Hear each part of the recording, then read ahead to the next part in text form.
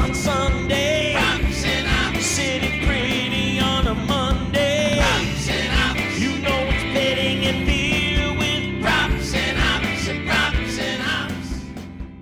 NFL Week 14 line moves. And Suma, before we dig into the Week 14 card, let's zoom out and talk big picture for a moment. Some big injuries when we look at Lamar and Jimmy G going down this past Sunday.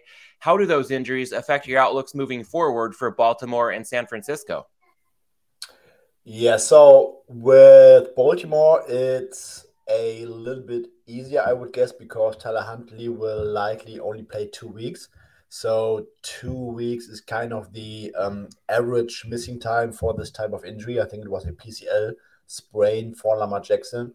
So for the Ravens, it will only be 2 weeks against the Steelers on the road. Probably not the easiest matchup for a backup quarterback. And then they will play at Cleveland. I mean, both games have high leverage effects in a what might be a wide open AFC North right now.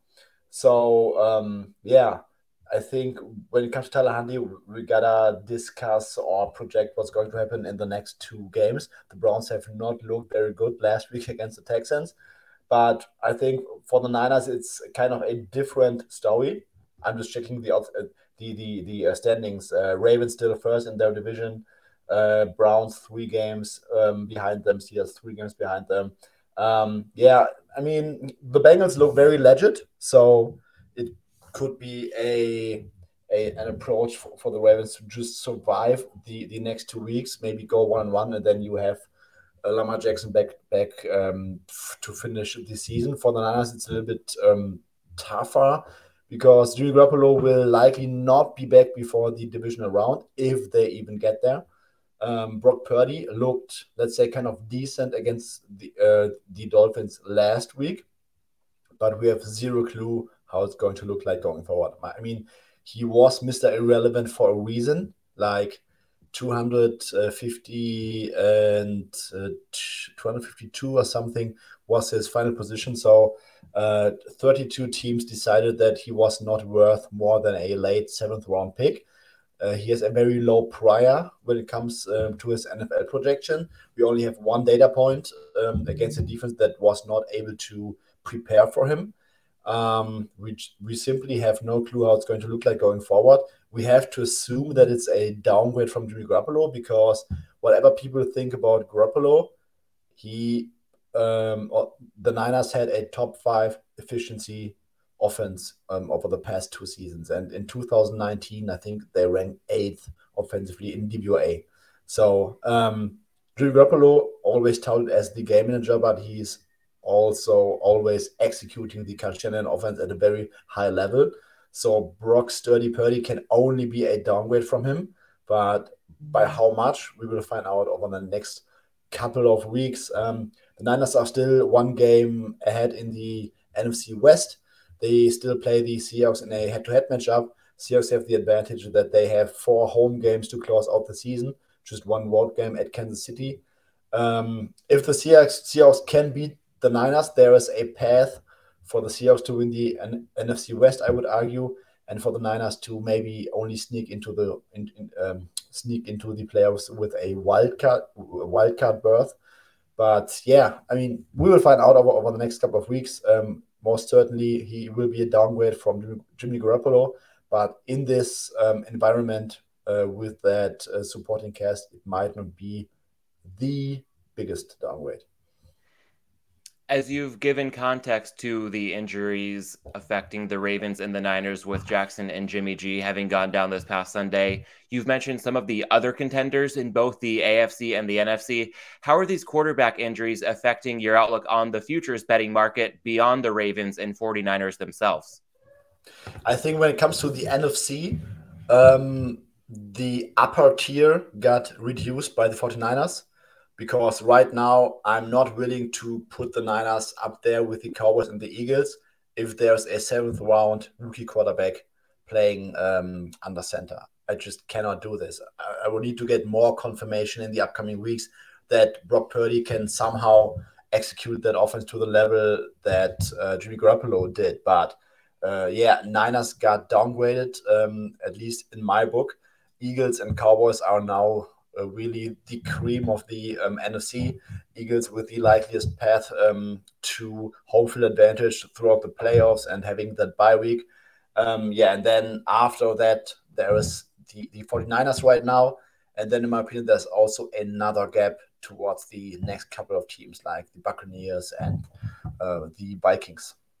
And using those quarterback injuries from week 13 as a jumping off point, diving into the week 14 slate, let's go out of rotation order just a bit to stay on topic here and talk about the Ravens heading to Pittsburgh to take on their rival Steelers. Some interesting movement in the point spread here. Pittsburgh opening a 2-point favorite, got up as high as 3. Then we saw some buyback on Baltimore. Currently the Steelers laying 2.5, minus 115.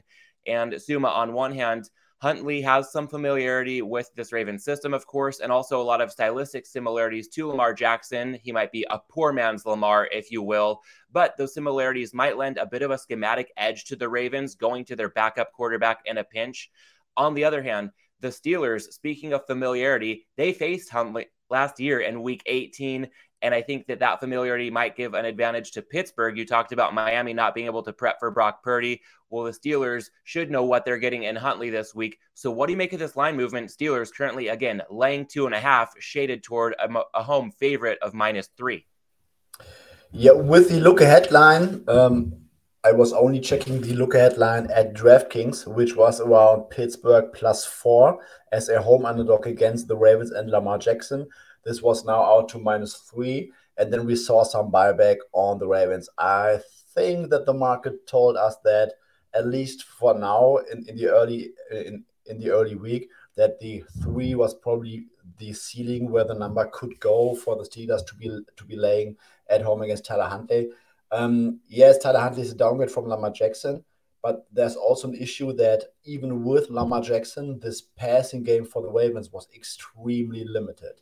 Like, they really lacked that explosive passing game. Since Rashad Bateman went down, there's only Mark Andrews, a bunch of wide receivers who struggled to create separation. Isaiah Likely also got injured last week, I guess.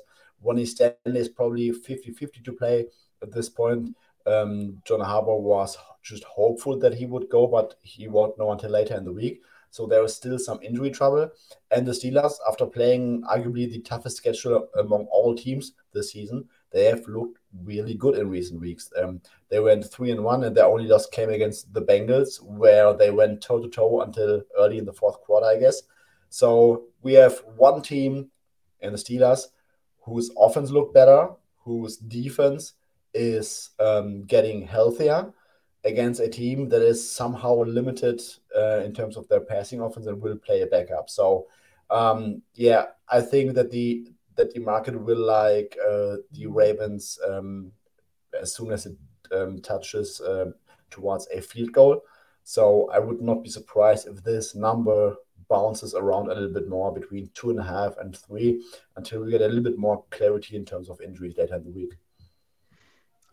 Another high leverage game flirting with a field goal, hopping over to the NFC, Minnesota at Detroit. This one opened pick'em, and now we're seeing the Lions favored by 2.5, shaded toward the 3, minus 115 VIG attached to that minus 2.5 for Detroit.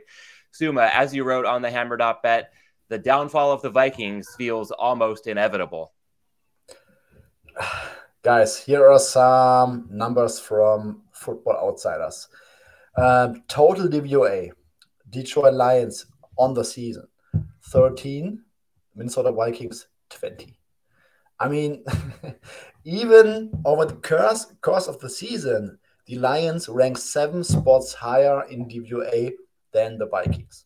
If you look at all the games where the Lions had somewhat of a healthy offense, with Amon-Ra St. Brown healthy, etc., this offense has put up top 10 efficiency numbers this season. There's also another interesting stat, like Jared Goff with Amon-Ra St. Brown on the field, this is from True Media, 0.2 EPA per dropback, that would rank 4th out of 32. And Goff without Amon-Ra St. Brown on the field, minus 0.09 EPA per dropback, that would rank 30th. So there's a drastic split with Amon-Ra St. Brown on the field, off the field. And since St. Brown recovered from his, I think it was a high ankle sprain or a medium high ankle sprain, since he recovered from that and is fully back healthy, this offense is really rolling. They have a decent offensive line. Jared Goff is playing well, especially at home. He has some crazy home road splits. And they are just starting to work their first-round rookie into the lineup. So right now, there is, in my opinion, not a single case to be made that the Vikings should be laying anything over the Detroit Lions on a neutral field right now. And I think that the early market move would agree with that, pushing this line towards -2.5, -15 at circa. I mean, this is right now shaded towards home. Tells us everything we need to know about the Lions and the Vikings. And the Vikings, I think they won 10 games, and 8 or 9 of those were close games. The Lions, on the other hand, lost a few close games early in the season.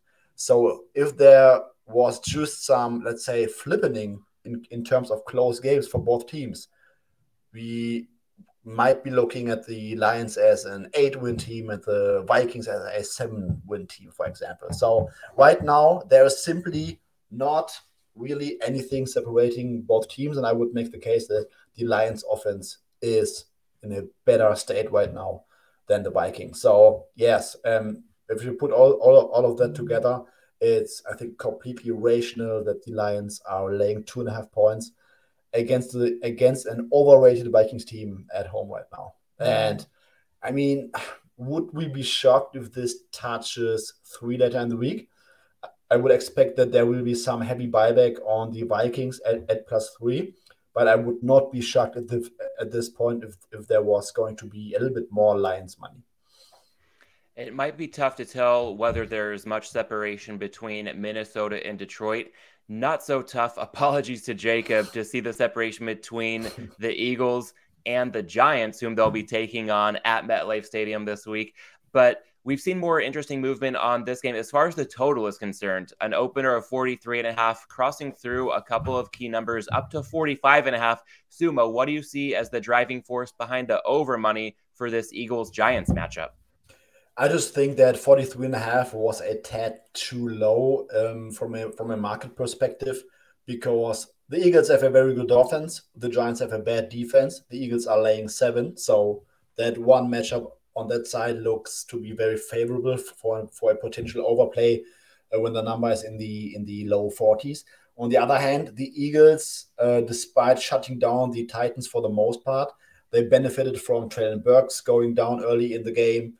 And the Giants over the course of the season have also shown some better offensive play than the Titans overall. Daniel Bellinger is back. The offensive line is starting to get healthier for the Giants. The Eagles are still missing Chauncey Gardner-Johnson and Avonte Maddox. Their safety and linebacking corps is not that great. So there's probably some room for the Giants offense to attack. And I think that in general, it was just a play on the total being below the key number of 44.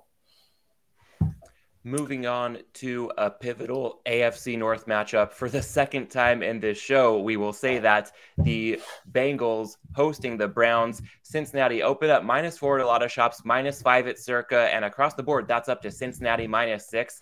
And I can totally say that it makes sense in my book. Suma, I'd be curious to get your thoughts. For the Browns, Deshaun Watson looked the part of somebody who hadn't played an NFL snap for 700 days. And when it comes to the Bengals, it's getting to the point where it's really tough for me to see much separation at all between how good they are and how good the other elite teams of the AFC are in the Bills and the Chiefs. Yeah, I mean, the Bengals look like a legit Super Bowl contender right now. Their defense is decent despite having some injuries on the back end, and their offense is really looking incredibly awesome right now. Their running game has gotten better. Jamar Chase is back. Joe Burrow looks even better than last year. They are not just relying on all those go routes anymore. There's a lot more to it than it was last year. The Browns defense is not great. Their rushing defense is bad. Their passing defense is not great at all. And also, I mean, I would not overreact to Deshaun Watson's first game after that suspension, because that was so bad. it's very tough to repeat that.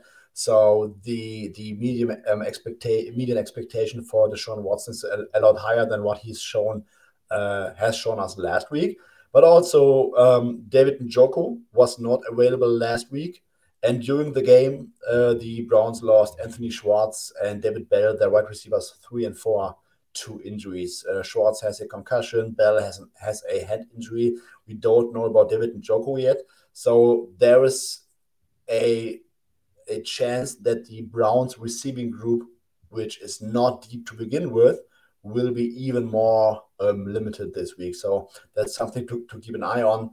I think Bengals laying 6 against the Deshaun Watson Browns at home makes some sense right now. We gotta watch those injuries, whether it will get a little bit poorer for the Browns. But as of right now, I think that when the market was in no man's land, around 4.5, 5.5, there was only one arrow pointing towards 6 for the Bengals. And as we're recording this show, seeing the screen light up a little bit, Suma, let's talk Titans-Jags for a moment. I see that Tennessee has seen some money going from -3.5 up to -4, and the total has ticked down from 41.5 to 41. Going to put you on the spot a bit. What do you make of this Wednesday morning Pacific time movement on both the side and the total for Jags-Titans? Let me quote Ian Rappaport. Jaguars coach Doug Peterson said quarterback Trevor Lawrence has a foot injury from that scary hit on Sunday, and he's day-to-day. His status for Sunday is up in the air. So that's what's driving this market move. It was 3.5, and we were all waiting for some injury news out of Jaguars camp. And right after the game, it looked a lot more optimistic. Lawrence was coming back into the game. There were rumors about a knee sprain. Maybe he would get some swelling, but he might be ready next week. And now Doug Peterson is saying that he will not practice today, and he can't say whether he's going to play on Sunday. So that's driving the the Titans money right now. Market is sitting at 4 -15 Chris, -4 at Circa. Pinnacle took the game off the board. We got to monitor the status. If it tends towards Trevor Lawrence not playing, this line will go up towards 6, 7-ish in that area, because, I mean, Trevor Lawrence has been playing really well in recent weeks. And if he's not going to play, this will be a major downgrade for the Jaguars against the Titans, who might be able to run the ball on the Jags. From a game lighting up in real time to the late window on Sunday, a game that was lighting up early and often when numbers were first posted, that would be Carolina traveling to Seattle to take on the Seahawks. At Chris, aka Bookmaker for the U.S. audience, Seattle opened a 6.5-point favorite. Circa opened the Seahawks a 5-point favorite. This one's down to Seattle -3.5 pretty much across the board. Suma, what do you make of the market surge on Carolina in their matchup against the Seahawks? Yeah, one way Panthers action so far, I think that the market found a plateau at 3.5. I would be surprised if this got to Seahawks -3 in general.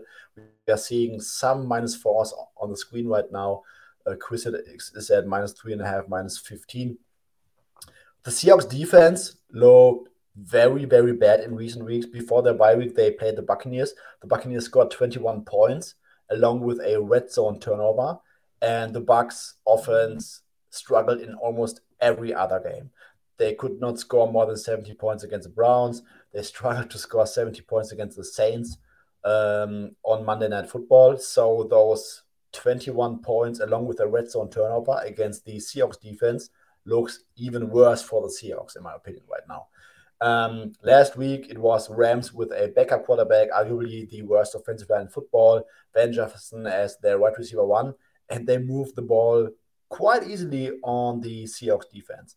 With the Panthers offense looking a little bit better with Sam Darnold, they had a decent game against the Broncos defense, against a good Broncos defense. I think that the market has some hope about the prospects of the Panthers offense. Their offensive line got a little bit better. Their run game is not terribly anymore. DJ Moore is a weapon. So I think that the market is telling us there is a path for the Panthers to have some offensive success against a bad Seahawks defense, and therefore anything from +6 to +4.5 was probably too much in the eyes of the market. As you broke down that game, you touched on a Bucs offense that we can touch on perhaps a bit more in this next one. Tampa Bay taking on San Francisco. And the look-ahead line in this one was Niners -6.5, again, with a quarterback injury that can shuffle things in a major way. Sumo, with look-ahead lines, there has been quite a bit of talk from a lot of respected bettors that I've heard over the course of this season that with limited availability and lower limits, there's not too much that we should maybe read into them. And at the same time, look-aheads do seem to be gaining in terms of popularity and availability. So all in all, what do you make of seeing this look-ahead line of Niners -6.5 dropping down to a current number of San Francisco laying 3.5 at even money? Very interesting downgrade, I would say. You mentioned it that we should not put too much stock on look-ahead lines because limits are low. We don't know how many sharp bettors are actually betting into those. I mean, last week the Vikings were laying almost -3 at Detroit on the look-ahead line, and this is now almost completely flipped. So we cannot put too much stock, but it's also interesting to have some kind of a reference point. It was -6 for the 49ers, or even -6.5 with Jimmy Garoppolo. Now we are looking at -3.5. It was -4 yesterday morning. Then we had a kind of a strong move for a Tuesday across the board on the Bucs, bringing this down to almost -3. But then we had another small push of Niners money that brought it to -3.5, -0.8 at Chris right now. I mean, Brock Purdy is laying more than a field goal against Tom Brady. Is probably my favorite storyline of the week. No matter whether you like the Bucs or the 49ers in this game, it's just so fascinating that Mr. Irrelevant is laying 3.5 points against Tom Brady. It will be a different game for Brock Purdy because now Todd Bowles and his defense, they have a full week to prepare. They saw some tape on him. On the other side, that Bucs offense is not looking fluent, good at all. They have some crazy coaching issues, in my opinion, because Todd Bowles is very conservative. Byron Leftwich offense looks bad for 3 quarters until Tom Brady has to throw the ball late in the game. So, pretty interesting market movement to follow, in my opinion. It's very hard to say whether this might get to 3 because of how bad the Bucs have looked recently on offense. And you talk about Purdy, Mr. Irrelevant, suddenly in quite the relevant role for the 49ers, laying more than a field goal against Tom Brady, being a fun topic to follow this week. I got to say, I'm kind of surprised the Niners aren't laying a touch more in this one. Just having seen this line hover around 4 points. After the Monday Night Football game, we saw a masterclass from Dennis Allen and the Saints, just showing endgame incompetence, gifting a win to Tampa Bay. Was that really enough to move this game off of the 4 once we already knew that it was Brock Purdy for the Niners against Tom Brady for the Bucs? Or was there anything else that you see driving this line down just a bit further, threatening to go down to 3? I mean, it's a game with a very low total, and Tom Brady and a decent defense are getting 4 points against Brock Purdy. I think this is probably what drove some bettors to grab the 4 here with the Buccaneers on the road against Sturdy Purdy's first ever NFL start. Fair enough. Well, from Sturdy Purdy to 2 quarterbacks who were drafted much earlier than the 7th round. Sunday Night Football, Miami against the Chargers, Tua versus Herbert. The Dolphins opened a short 2-point favorite. That is up to -3, -120. So this one is threatening to cross all the way through the key number of 3 in favor of Miami. And Suma, in your Week 13 recap, you touched on the fact that the Dolphins offense was let down by Tua last week in San Francisco. I think we can kiss those MVP chances goodbye for Tua. And on the other side of the ball, the Dolphins defense also becoming problematic as the season progresses. Yet we've seen quite the power move on the Dolphins in this matchup. And I think that says about all you need to know about the current state of the Chargers.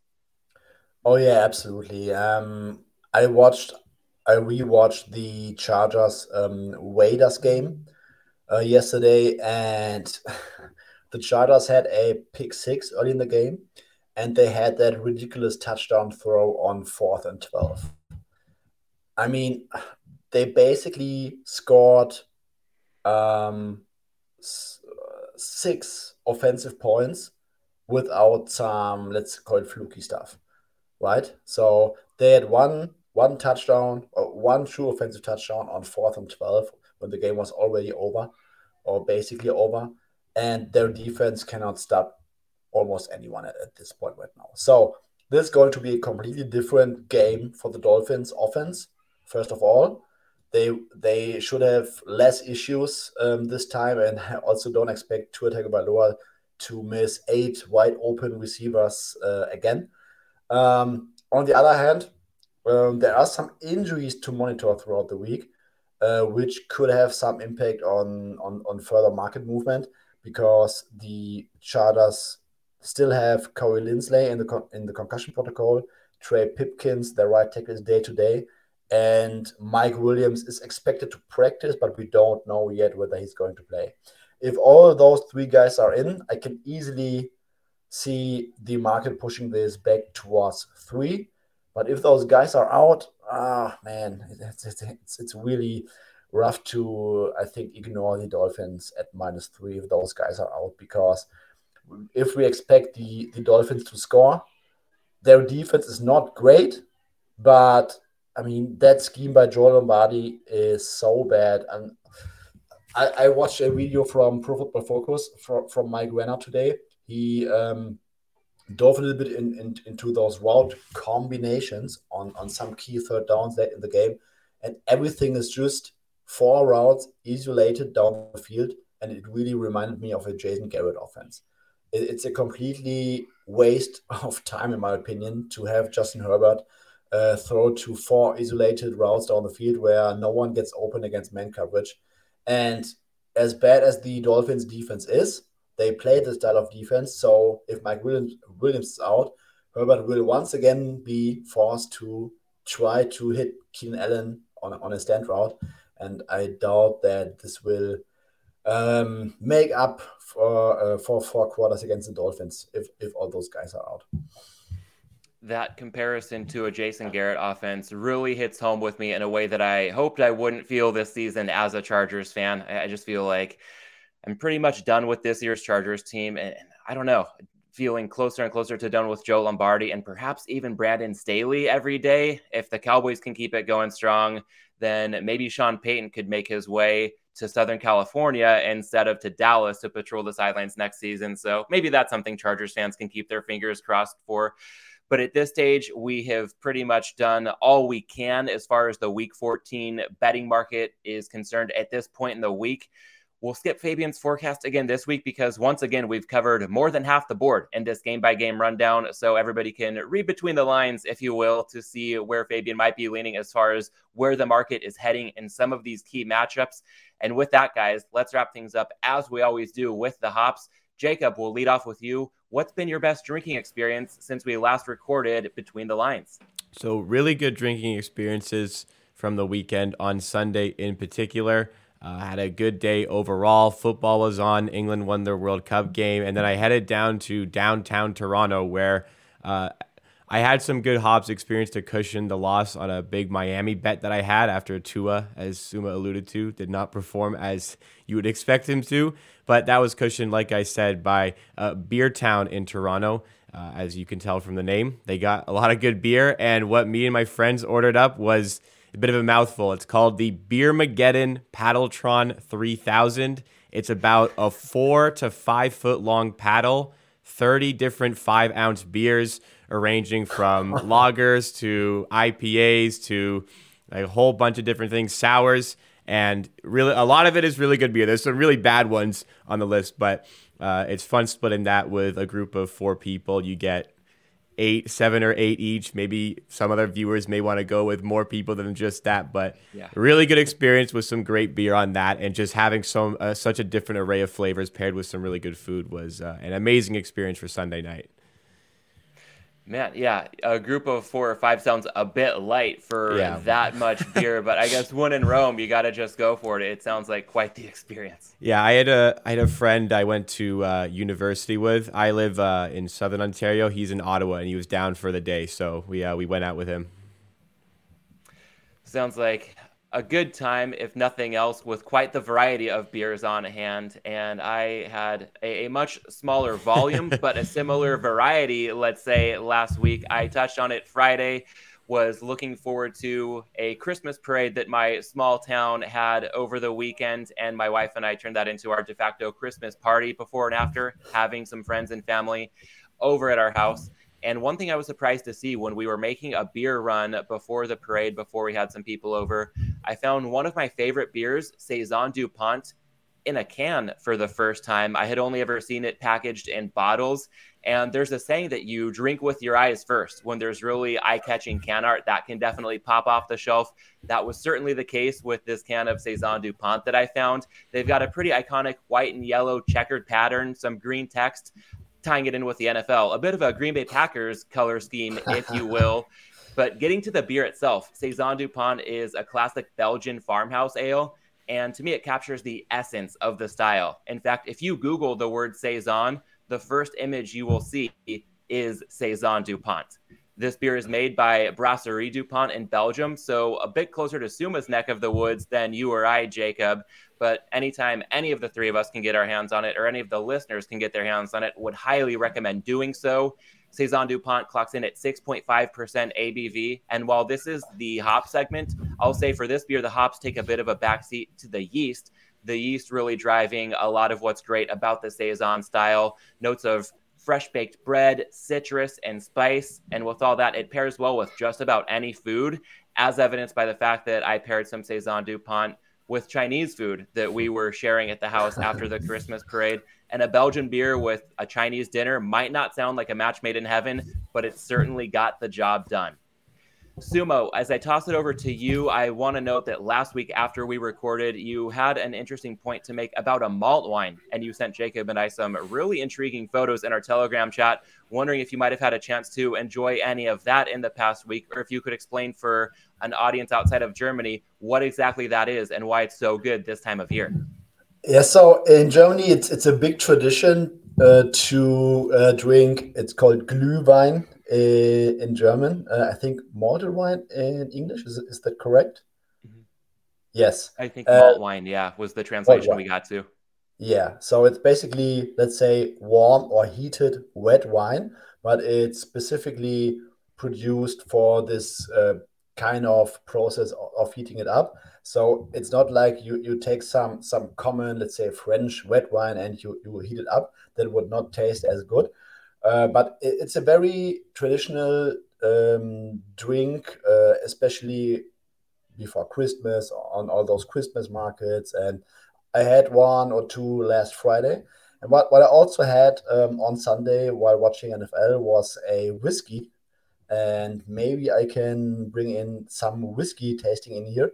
I had a Glenfiddich, 50 years old, from Scotland, from the region Speyside. One of my favorites, to be honest. And I will just quote what it smells like. An intriguingly complex aroma, sweet heather honey and vanilla fudge combined with rich dark fruits. I can highly recommend this. One of my favorite whiskeys. Those were my 2, let's say, major experiences last week.